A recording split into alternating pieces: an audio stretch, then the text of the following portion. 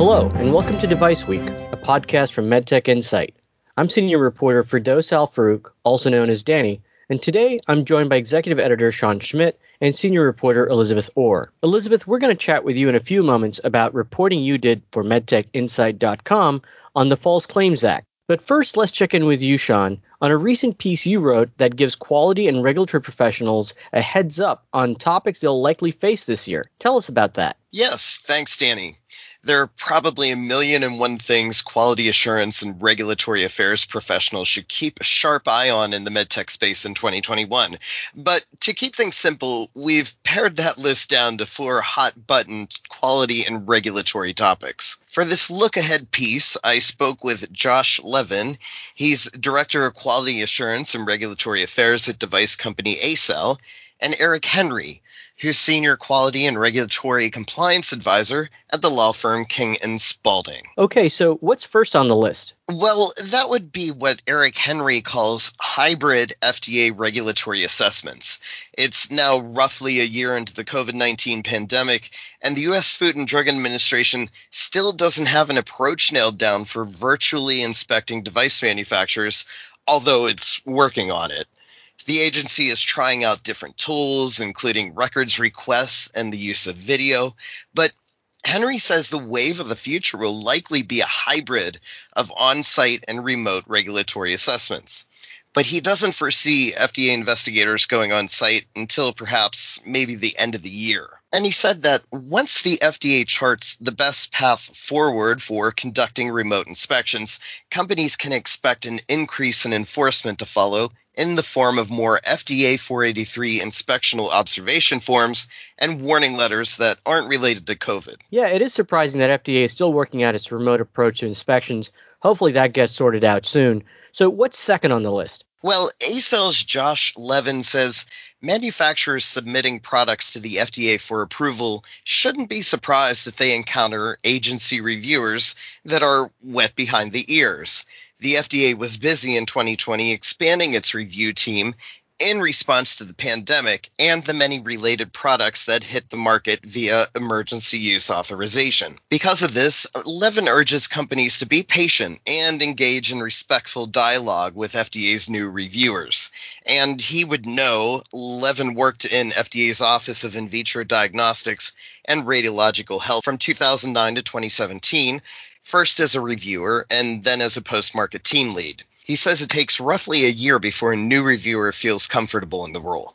Those are interesting points he makes. Did Levin highlight another topic for quality assurance and regulatory affairs professionals to watch? Yeah, he pointed out that when it comes to laboratory-developed tests, or LDTs, there's a good chance there will be continued uncertainty this year around who will regulate them. Levin believes FDA likely still wants to regulate LDTs, but he's not sure if the agency has the bandwidth to do that given its strong focus on the pandemic. Anyone keeping track of this issue knows that in August, the Department of Health and Human Services, which oversees the FDA, wrested LDT oversight away from the agency, a controversial policy move that Levin says will likely be reversed by the Biden administration. But the rub here is that, given all the other things on the new HHS administration's plate, regulation of LDTs might not be an issue that's solved quickly. Now, Levin is also keeping an eye on the VALID Act, but that's languishing in Congress.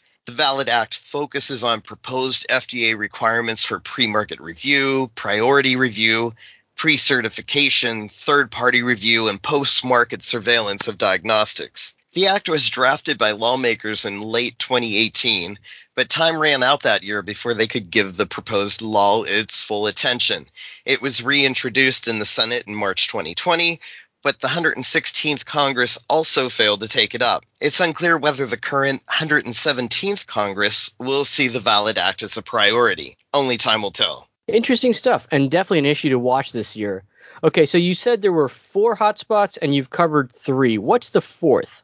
That would be the imminent release of the FDA's retooled quality system regulation, which should probably come as no surprise to listeners. The agency has been harmonizing its QSR with International Quality System Standard ISO 13485 for nearly 3 years now. While the FDA has promised it will release a draft of the new rule this month, King & Spalding's Eric Henry isn't optimistic that'll happen. After all, the agency has blown past several internal deadlines for getting the draft rule out. And why isn't he optimistic that the draft will be out this month? Well, Henry pointed to a rule freeze that President Biden put in place last month that paused so-called midnight regulations that were pushed through in the waning days of the Trump administration. Because government agencies will be busy reviewing these midnight rules through mid-March, Henry is doubtful that there will be time to put forward such a huge piece of draft regulation like the new QSR by February 28th. Instead, he expects the draft quality system regulation to come sometime after the first quarter of the year. Now, there's more detail on this topic in my story, online now at medtechinsight.com, including why Henry says there's little that device makers can do to prepare for the forthcoming quality system rule. Yes, I urge listeners to hop online and check out your reporting. It's interesting stuff, and they are things that any professional in this area should know going into this new year. Thanks again for that report, Sean. Let's switch gears a bit here. Elizabeth, you wrote about a recent report from the law firm Gibson Dunn that shows that while the pandemic slowed down a lot of things in 2020, efforts to root out the submission of fraudulent claims to government program wasn't one of them. Please unpack this report for us. Thanks, Danny. But yeah, 2020 was actually the most active year on record, with the government and individual whistleblowers bringing a total of 922 new claims under the False Claims Act, or FCA. And Gibson Dunn expects the surge to continue into 2021 and beyond because of all the COVID-19 stimulus money floating around. The law firm said that, quote, anytime the government spends money, FCA cases follow. Much of the growth in cases came from government sources, the law firm said.